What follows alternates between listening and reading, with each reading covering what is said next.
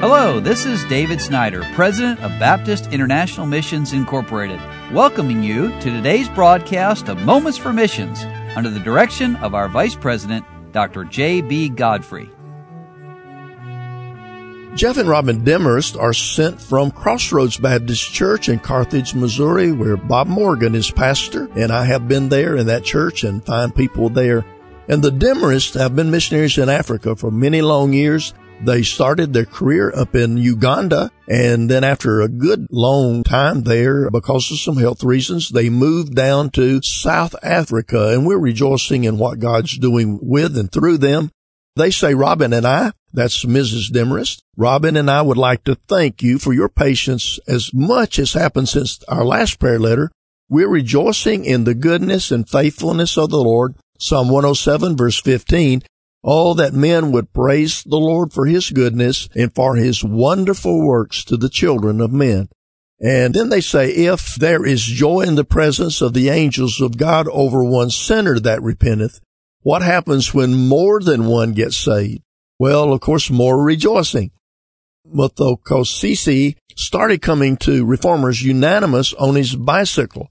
He rides 1 hour one way, and most of it coming is uphill. And then after the Reformers Unanimous one Friday night, we went to McDonald's so that we could talk. And before we left, Muthokosisi accepted Jesus as his Savior. Sanele and Sandile are 29-year-old twins. Sanele accepted Christ and has been coming faithfully to Reformers Unanimous and the church, and he's finding freedom from his drug addiction. Sanele had brought his friend to RU as well. And Mihoglisi accepted Christ after church one Sunday afternoon at a Kentucky Fried Chicken, and praise the Lord for that. Keep praying for these young men that they will be faithful and that they'll grow in Christ, and pray for Sandili, the twin of Sanele, who continues in drugs even after being severely beaten by his neighbors for stealing. Well, the Lord is using the ministry of Reformers Unanimous there in South Africa, as the Demarest have that. They have a church and many other ministries, but it's one of those ministries God is using. And then he talks about the ministry. He says, we've been blessed by a growing attendance in church.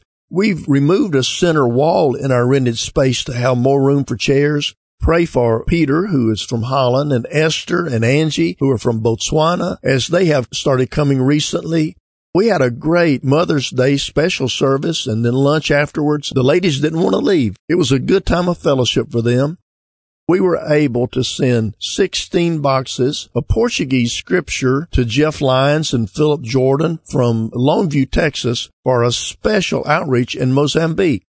They also say, we're ready now to start our printing ministry here in South Africa. Many of you have expressed a desire to help us with a love offering to get us started. Our plan has been to raise $1,000 a month for a couple of years as we get the churches in South Africa to start helping.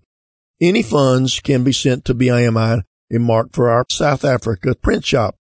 Brother Demarest has a background in printing on the mission field, and I found this true myself. On the mission field, literature is much more effective than it is here in the United States, because many times people have gone to school and they can read, and they may not have access to a lot of things to read. So when you give out a gospel tract or a John and Romans or a New Testament or some piece of literature, maybe not one person will read it, but 5 or 10 or 15 or 20.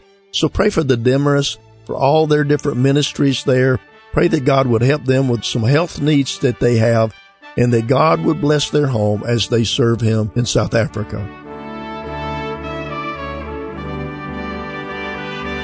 You've been listening to Moments for Missions. For further information, please write to BIMI, P.O. Box 9, Harrison, Tennessee 37341, or call us at 423-344-5050.